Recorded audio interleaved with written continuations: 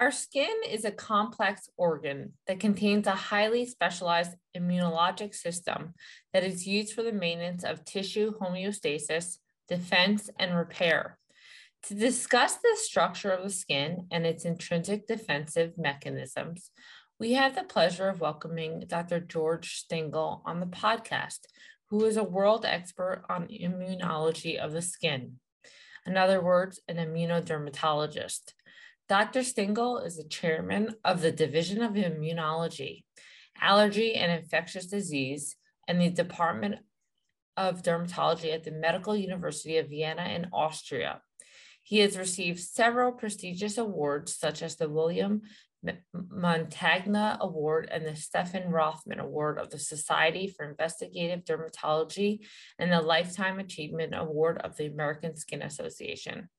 He is an honorary member of the Society for Investigative Dermatology and the European Society for Dermatological Research, a member of the Austrian and German Academy of Sciences, and in 2013 was elected Foreign Associate Member of the Institute of Medicine in the U.S. National Academies. Dr. Stingl, it is a real pleasure to have you on the Derm Club podcast today. Thank you very much for the very kind introduction. And you have mentioned everything that is of importance. There's only one thing I would add to define my role as a physician and as a scientist. Yes, it is true. I am an immunodermatologist. In other words, I look at patients with immunologically mediated skin diseases, but at the same time, I'm also kind of a cutaneous immunobiologist who did and does kind of basic immunologic research with the skin as the major substrate. Okay, thank you for adding that. So there are many different layers to the skin. Then from an epidemiologic standpoint, why do we need all these layers? You know, we have the epidermis, we have the dermis, and we have the subcutaneous fat. So in general, we have 3 layers that you just mentioned, and for quite a long time, we defined the skin simply as a physical barrier organ. And in the meantime, we know that this definition is not enough. There's no question. The physical barrier is very, very important. And in this regard, the 3rd layer, the subcutaneous fat and the adipose tissue, is a very important cushion that protects us against too heavy of a trauma. But this is certainly not enough. In the meantime, we know that the skin is a physical barrier. The skin is a chemical barrier. The skin is an immunological barrier, and the skin is also a microbiological barrier. And God knows what we will find in the years to come. So it's a very multifaceted understanding of the protective role of the skin. The challenge for the skin is pretty high. It has to be, we have to separate ourselves from the environment to some extent. In other words, we should not allow that pathogens or some kind of dangerous subjects, objects, or let me just simply say danger signals reach us. But at the same time, we cannot completely separate ourselves from the environment. So the skin, especially the epidermis, has to be like a sieve, like a tea sieve, where we are able to exchange fluids, sweats, but it should not look like a Swiss cheese. The holes should not be so big that bacteria or large proteins and whatever enter the skin. And if this happens, then we have barrier defects and skin diseases caused by these barrier defects, such as ichthyosis, such as atopic dermatitis, and many others. So how do we maintain that balance? so that we don't have too much, but not too little? Okay, so thank God we have, under normal circumstances, a pretty good genetic equipment. This is very, very important, that the regulation of protein expression and gene expression in the skin runs in a correct fashion. And we all know what happens if protein synthesis, if the regulation of protein synthesis does not work. Then we have big troubles. If you look at patients with ichthyosis, for instance, who have mutations in the filaggrin gene, you are all familiar with children with epidermolysis bullosa who don't have an appropriate attachment between the epidermis and the dermis. So what I'm saying is the basic requirement is an appropriate function of gene expression in the skin. This is a prerequisite. But number two, there are many epigenetic factors that influence the correct functioning of the skin. I think best known to most of the people is ultraviolet radiation. Ultraviolet radiation can lead to a disturbance not only of the physical barrier, but mostly of the immunological barrier. If you have photoaging or UV irradiation or unprotected UV irradiation for too long a time, then we know very well that the immune function of the skin is no longer maintained. And this causes, together with direct carcinogenesis and keratinocytes, this also causes immunosuppression. And this type of immunosuppression makes it more likely that patients or people will develop skin cancer, white skin cancer, but also pigmented lesions and others. So it is a malfunctioning of both of the genetic basis and the epigenetic influences that favor the development of skin pathologies in general. So I know you touched upon how skin really acts as a barrier to avoid any infecting pathogens that are trying to get in. Can you give us some more details about that, and which things play an important role in protecting us from infecting pathogens? Okay. There is some knowledge that we gathered from observations of human skin and human disease. And there are other observations or other concepts and hypotheses developed on the basis of experiments with or studies in experimental animals. And in the case of the immune defense, we have data both from human studies and from animals. There is one discovery that is rather new. And this was derived from studies in mice. And we now know that commensal bacteria, totally innocuous, innocent bacteria that we all have on our skin, Staphylococcus hominis, epidermidis, and many other of the so-called commensal flora. These bacteria, they are not innocent bystanders.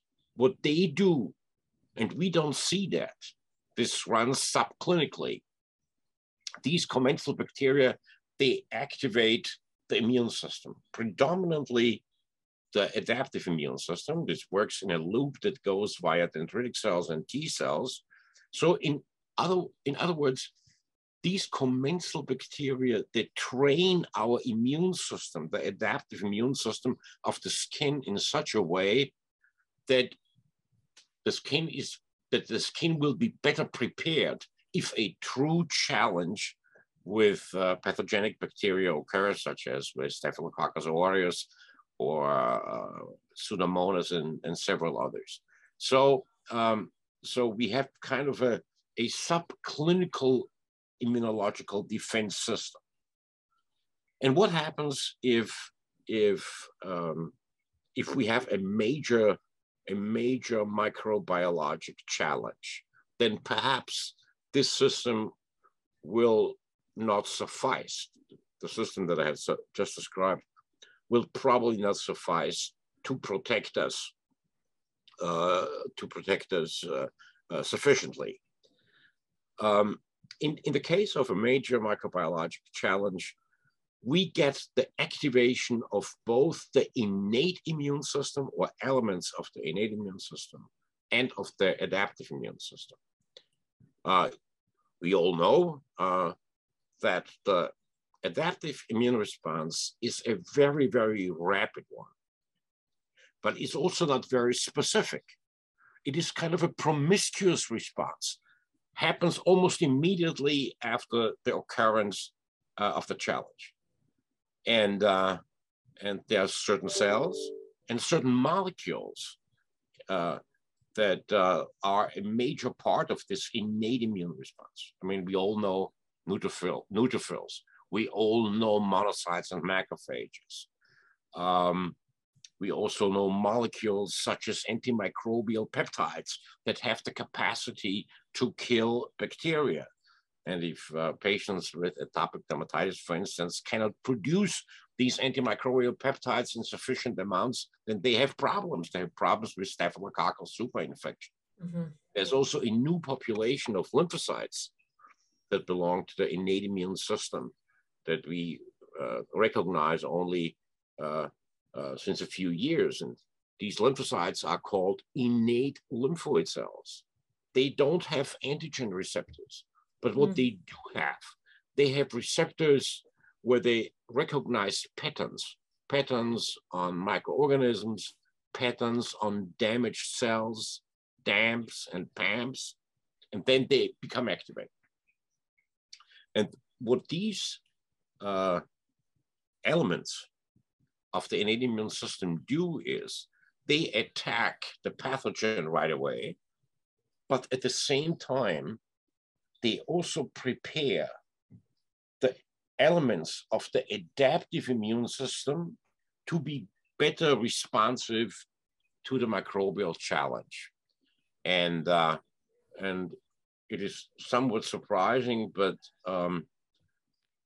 we know the various cellular and molecular constituents of the adaptive immune system for a longer period of time than the innate immune response, even though the innate immune response comes first. But in the last 50 or 60 years, when we learned a lot about skin immune functions, we focused at the beginning predominantly on the adaptive immune system. We realized the importance of dendritic cells, Langerhans cells in the epidermis, dermal dendritic cells in the dermis. We also know now that there are also dendritic cells in the fat. And then we characterized the T cells of the skin in a very detailed fashion. And we know a lot about the T cells. We have also learned that certain lymphocytes don't like the skin. B cells don't like to go to the skin. And K cells, there are also not many NK cells in skin. But T cell function and activation of T cells by dendritic cells, this is very well investigated. And so if you wish, there is a two-step process: challenge and threat by a danger signal. Step number one, activation of the innate immune system. Mm-hmm. If successful, this eliminates the pathogen right away. If the innate defense does not suffice, there is activation of the adaptive immune system. As I just said, the innate system helps to make the adaptive immune system well-tuned to these danger signals. So in diseases like atopic dermatitis, psoriasis, say, is our thinking now that the innate immune system is really not cranking up and working efficiently? This is not a black and white answer that I can give you. In the diseases that you mentioned, in atopic dermatitis and in psoriasis, we have very, very good evidence that both the elements of the innate immune system and the adaptive immune system play a very important role in the pathogenesis. In the case of atopic dermatitis, we have lots and lots of T lymphocytes. These lymphocytes are mostly of the so-called type 2. In other words, they produce predominantly cytokines such as interleukin-4 and in humans mainly interleukin-13 and also interleukin-5. But in the meantime, we also know that in addition to the T cells, we also have innate lymphoid cells in the skin that produce the very same cytokines or very similar cytokines. What we do not yet know is what is the relative contribution of the adaptive response and the relative contribution of the innate response. This is not a trivial question, because if we try to therapeutically influence the skin immune system, it makes a difference whether we try to target predominantly cells of the innate response or of the adaptive immune response. But this is being investigated in great detail by several groups around the world. And we have learned a lot in the last 3 or 4 years, and I guess we're going to learn even more in the years to come about this particular question. What role do you think the microbiome plays? The microbiome, I mean, first I should say, are we talking, is your question directed to the cutaneous microbiome or to the microbiome in general? Probably the both. Cutaneous, right? Both, right? Yeah. So, so in the case of the microbiome in general, I think most of the evidence that we have and most of the studies that have been done were dealing with the intestinal microbiome, and you and I and we all are familiar about possible connections between malfunctioning of the gut microbiome and certain diseases, like even metabolic diseases. People maintain that diabetes and cardiovascular disease and many others are in some connection to the functioning or functioning of the microbiome. We also know, and there's a lot of speculation about this, that there are sex differences in the composition of the microbiome between men and women. And it's also not entirely clear whether these difference in the microbiome between men and women is perhaps responsible or co-responsible for the fact that certain diseases are more frequent in men and other diseases are more frequent in women. That's possible. In the case of the cutaneous microbiome, I should say that we have several layers of the cutaneous microbiome. We have, I just mentioned already, the commensals that are out there on the surface of the skin, but we also have an indigenous microbiome at deeper layers. We know most about the role of the epicutaneous and the epidermal microbiome, and one of the roles of the epidermal microbiome I have mentioned already, and this is the fact that some of the bacteria that we have, some of the innocuous bacteria that we have on top of our skin, that they induce a subclinical, non-visible immune reaction that makes our immune system fit for the challenge that we have in the case of a real pathogen.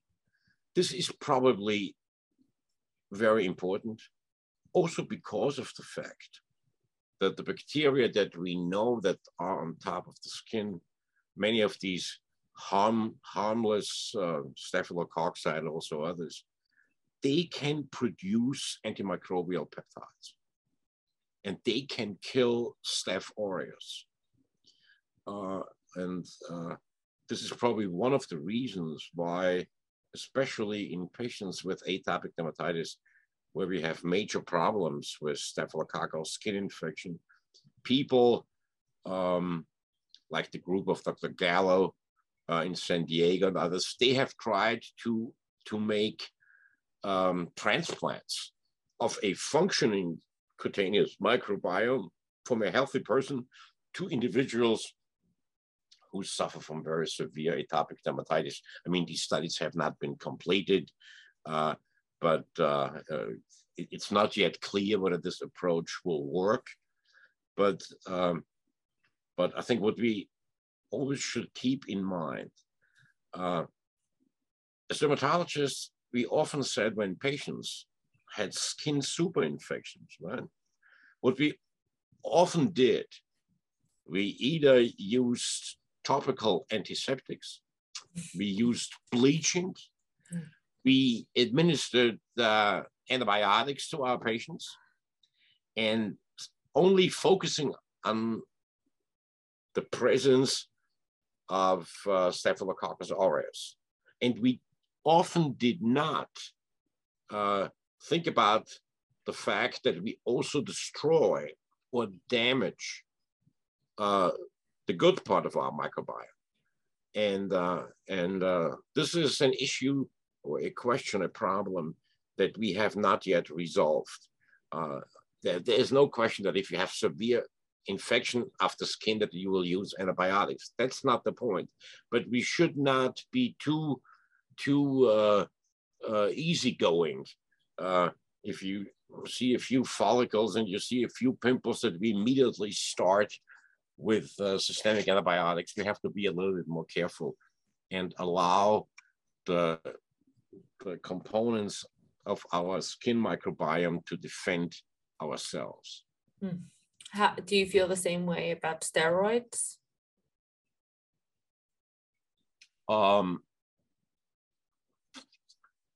Yes, to some extent. Yes, to some extent.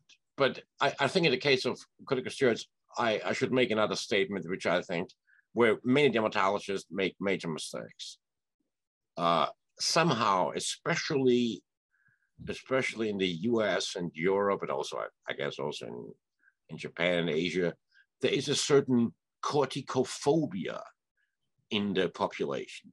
So kind of as if corticosteroids would be the worst in the world. And this is not true. Sometimes corticosteroids can be very helpful. But we as physicians and also as dermatologists, we often give wrong advice. In the case of corticosteroids, I think the most important thing is to administer them in a workable, robust concentration, but for a short period of time. So you should allow them to work. You should allow corticosteroids to interrupt a pathogenic loop, but then you should try everything to lower the concentration and then to stop it. The mistake that we often do is we use extremely weak corticosteroids. We apply them to the skin. We tell the patient, you apply these corticosteroids to the skin. They do it for 1 week, 2 weeks. The whole thing doesn't get better. So they continue to apply it further. And the result is the clinical improvement of the skin disease does not occur. But at the same time, if you apply them for 3 or 4 weeks and longer and longer and longer, you get skin atrophy, telangiectasis, and all the other things. So I think we as physicians should advise our patients in the correct fashion. And then corticosteroids are an important part of our therapeutic armamentarium. Mm-hmm. So you mentioned using mice models. Why do we choose to use murine mice models? Are there limitations, and are there any better models to mimic skin immunology? That I really, the last person who denies the importance of animal models in general or mice models. And in my own research, I have worked a lot with mice, and but we should also understand that some of the investigations that had to be done with mice, simply for ethical reasons, but also for technological reasons, could not be done with human tissues, and there were certain limitations.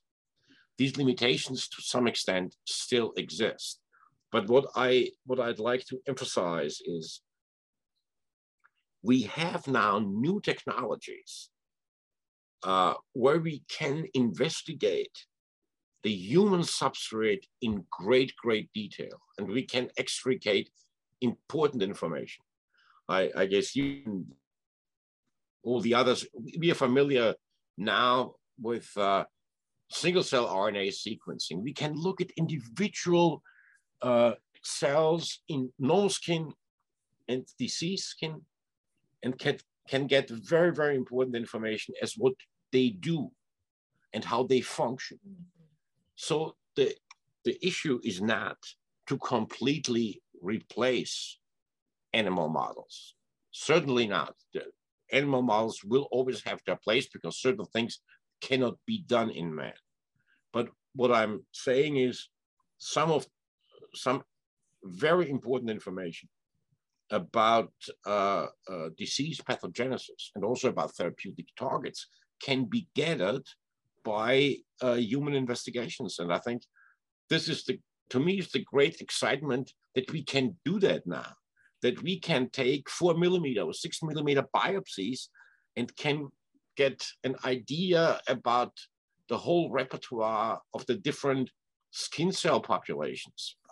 I think it's an exciting time. And we should also not forget, we still don't have the ideal models for psoriasis. We don't have an ideal model for atopic dermatitis, not even for contact dermatitis. And actually, if I take away certain genetic diseases, I know of only very few models that exactly mirror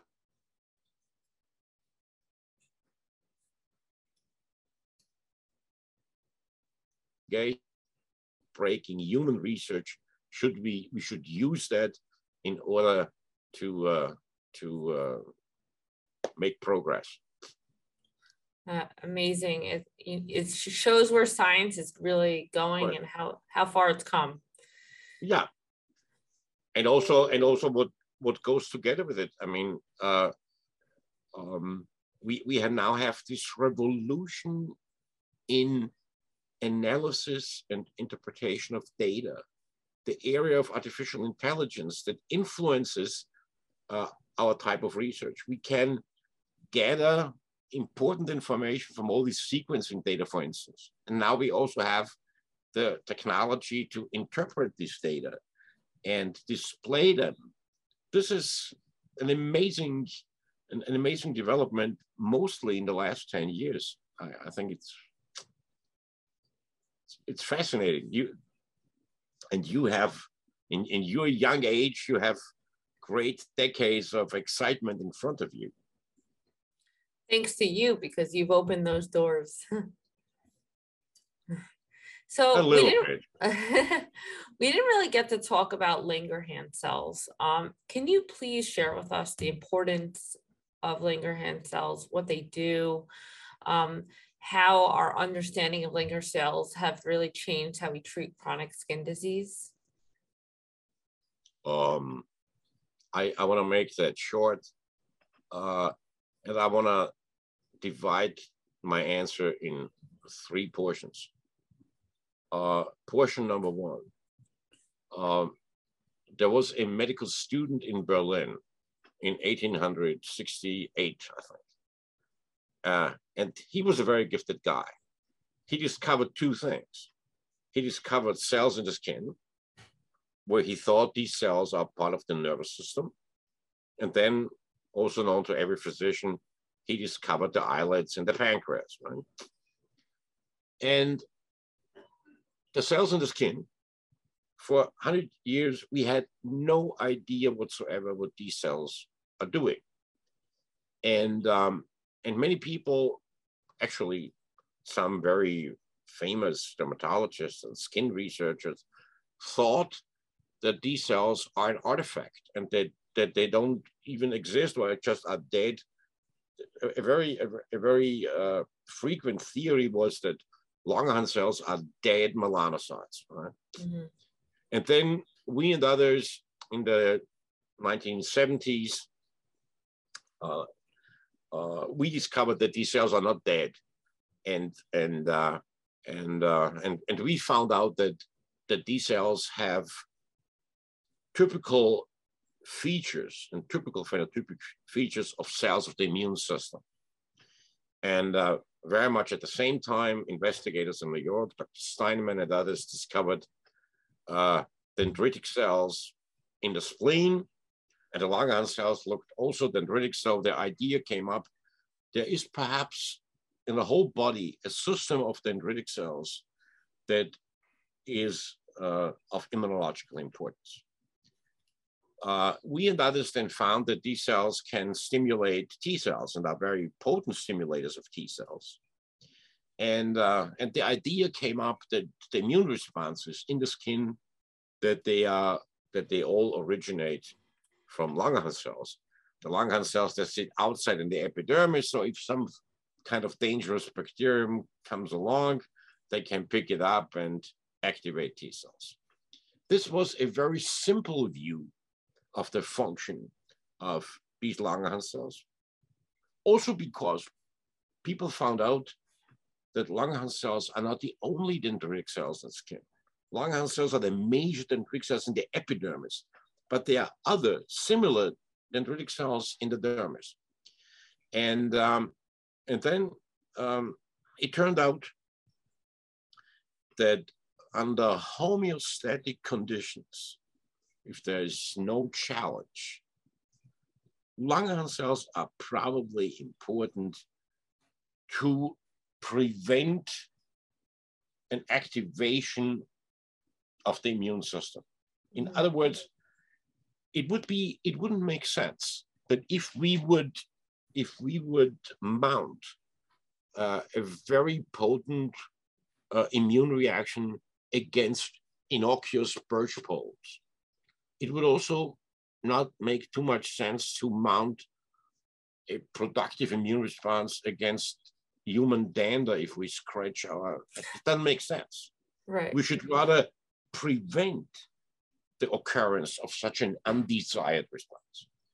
But on the other hand, if there is a major challenge, a major pathogenic challenge, then these cells should be prepared to do that. And this is what our understanding currently is, that under homeostatic conditions, we should rather prevent the occurrence of exaggerated immune responses. But in the case of real danger, Langerhans cells, but perhaps even more so dermal dendritic cells and others, they should mount a strong response. This is our current understanding.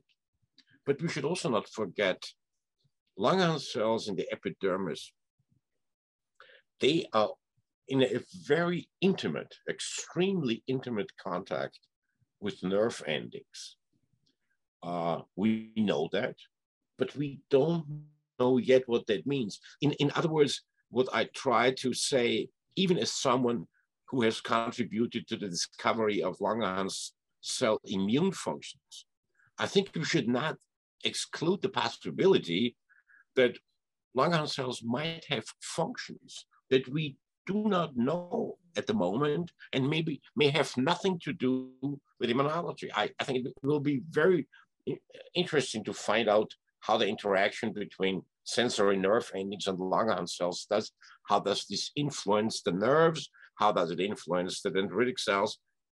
And many, many other really unresolved questions. So it's still worthwhile for a young investigator like yourself to say, okay, I'm going to embark on this and I'm going to do intelligent experiments.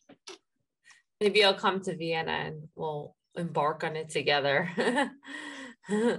So we mentioned that when you have a dysfunction in the normal homeostasis of the skin, you see diseases like atopic dermatitis, psoriasis.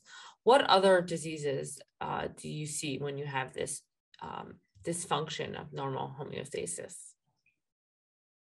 Well, I guess a dysfunction of normal homeostasis can be caused by immunologic mechanisms, but also by totally different pathogenic occurrences. Obviously, in the case of immunology, I think we should not forget this whole large group of connective tissue diseases that, in my view, they don't get enough attention from us dermatologists.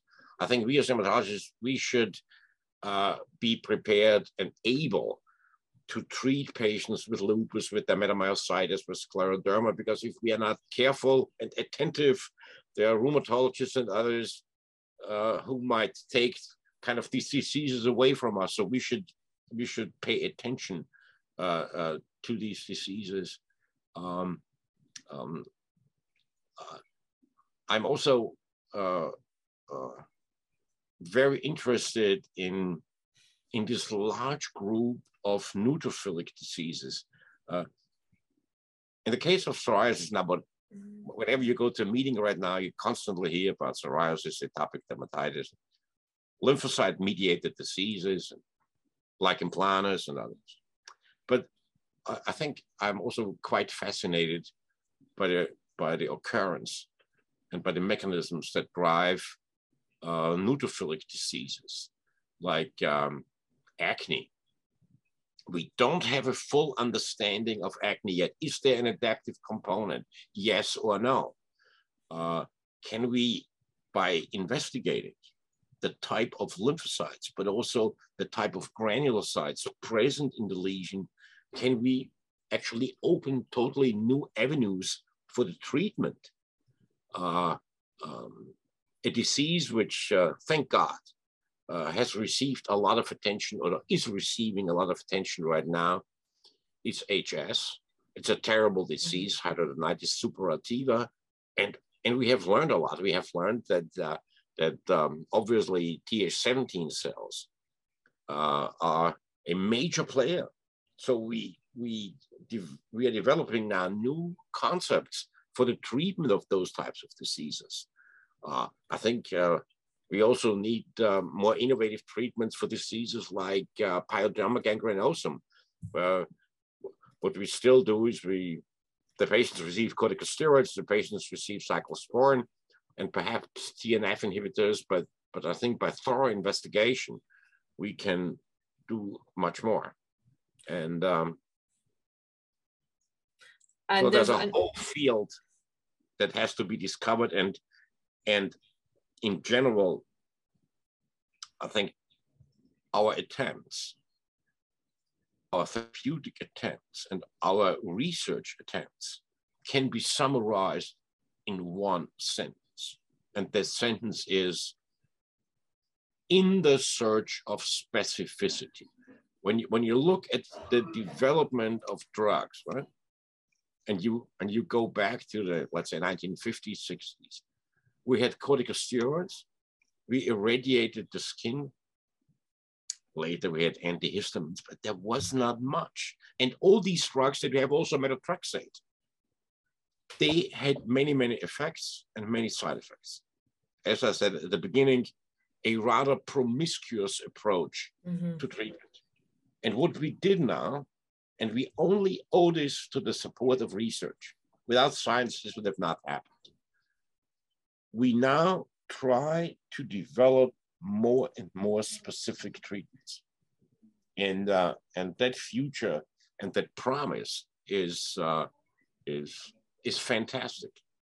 I think your generation, you will be in a situation, I guess, in 10 years, 15 years, we will no longer treat patients with pemphigus vulgaris only with corticosteroids plus Immuran.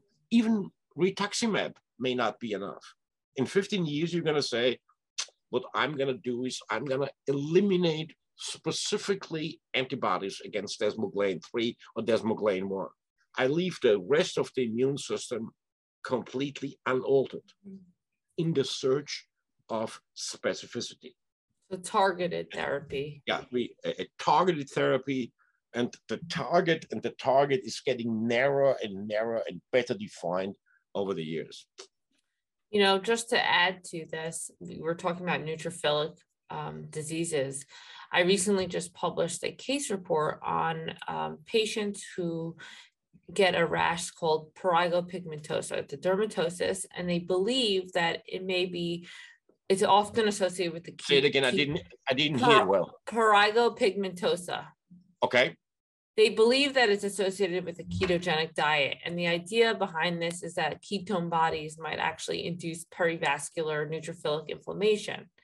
And it makes me think, like, what are we using to treat it? Either we could stop the diet, and often dermatologists are also prescribing doxycycline or minocycline because I think that it inhibits neutrophilic chemotaxis and function.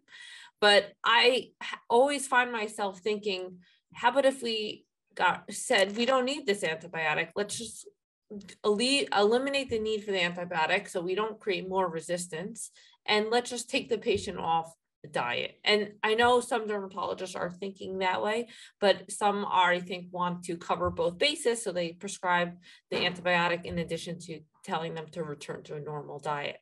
So it just makes me think about targeted therapies and what you were saying about neutrophilic diseases, and I find it very fascinating. Absolutely, and I guess, and you will probably confirm that, especially in the case of drugs like doxycycline and also minocycline, many people, or many dermatologists, don't understand that we are using these compounds, especially in diseases like rosacea and others. We don't use them because they have an antibiotic effect. We use them because they also have an anti-inflammatory effect. So the real challenge is we need drugs that, we need a doxycycline that by itself is not an antibiotic, but only has the anti-inflammatory effect. Then I think this would be a major progress in our attempts to treat diseases like perioral dermatitis, rosacea, and several others. I think the closest thing we've had at this moment maybe is tacrolimus. Yeah.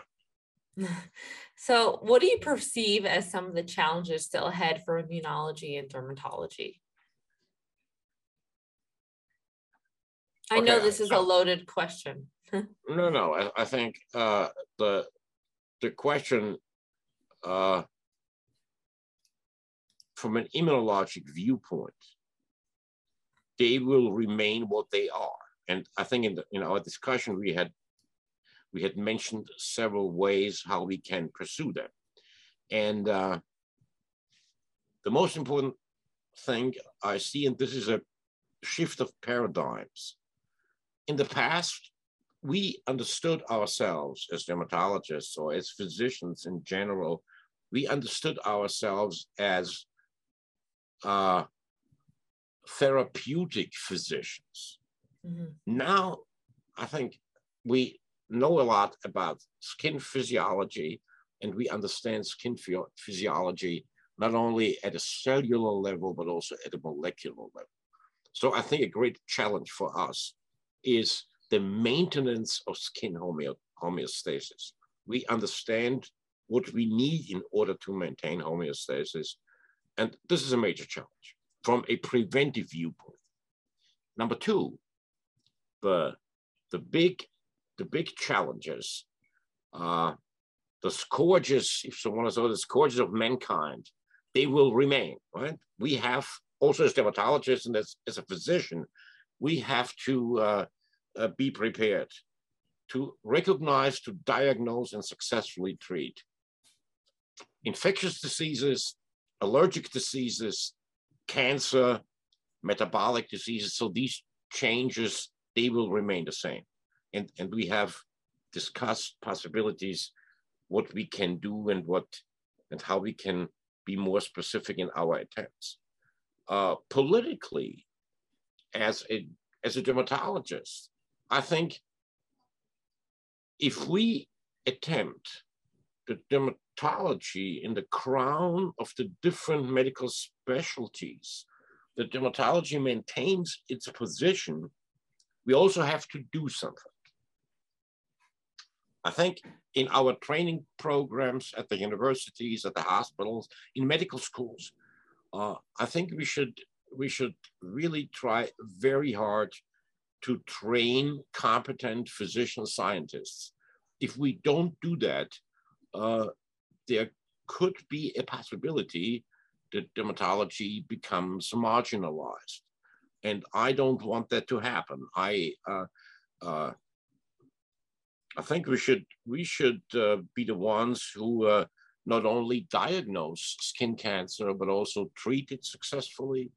We have to understand principles of allergic diseases and autoimmune diseases in such a way that these areas will not be taken away from us by so-called clinical immunologists and allergy specialists, rheumatologists. These are all things that in our training programs at the university and the hospitals, that has to be considered. Otherwise, we end up as pimple squeezers, and we don't want to, that's not what's really our goal, right? Thank you, Dr. Stingl, for sharing this fascinating conversation with us today and for really teaching us not everything, but the basics of immunology. Is there anything you want to add before we close today? No, I think I made scientific statements and defined goals that we have to do as physicians and scientists. And I also defined political goals as far as the whole discipline of dermatovenerology is concerned. But I greatly enjoyed talking to you. And I thank you very much for the kind invitation. Perhaps at some time in the future, we'll have the possibility to chat again. Thank you very much. Hopefully in person. I hope you enjoyed this episode of the Derm Club podcast. If you found the discussion today to be valuable, please subscribe and share. I look forward to seeing you in the next episode as we continue to delve into dermatology and skincare with the world experts.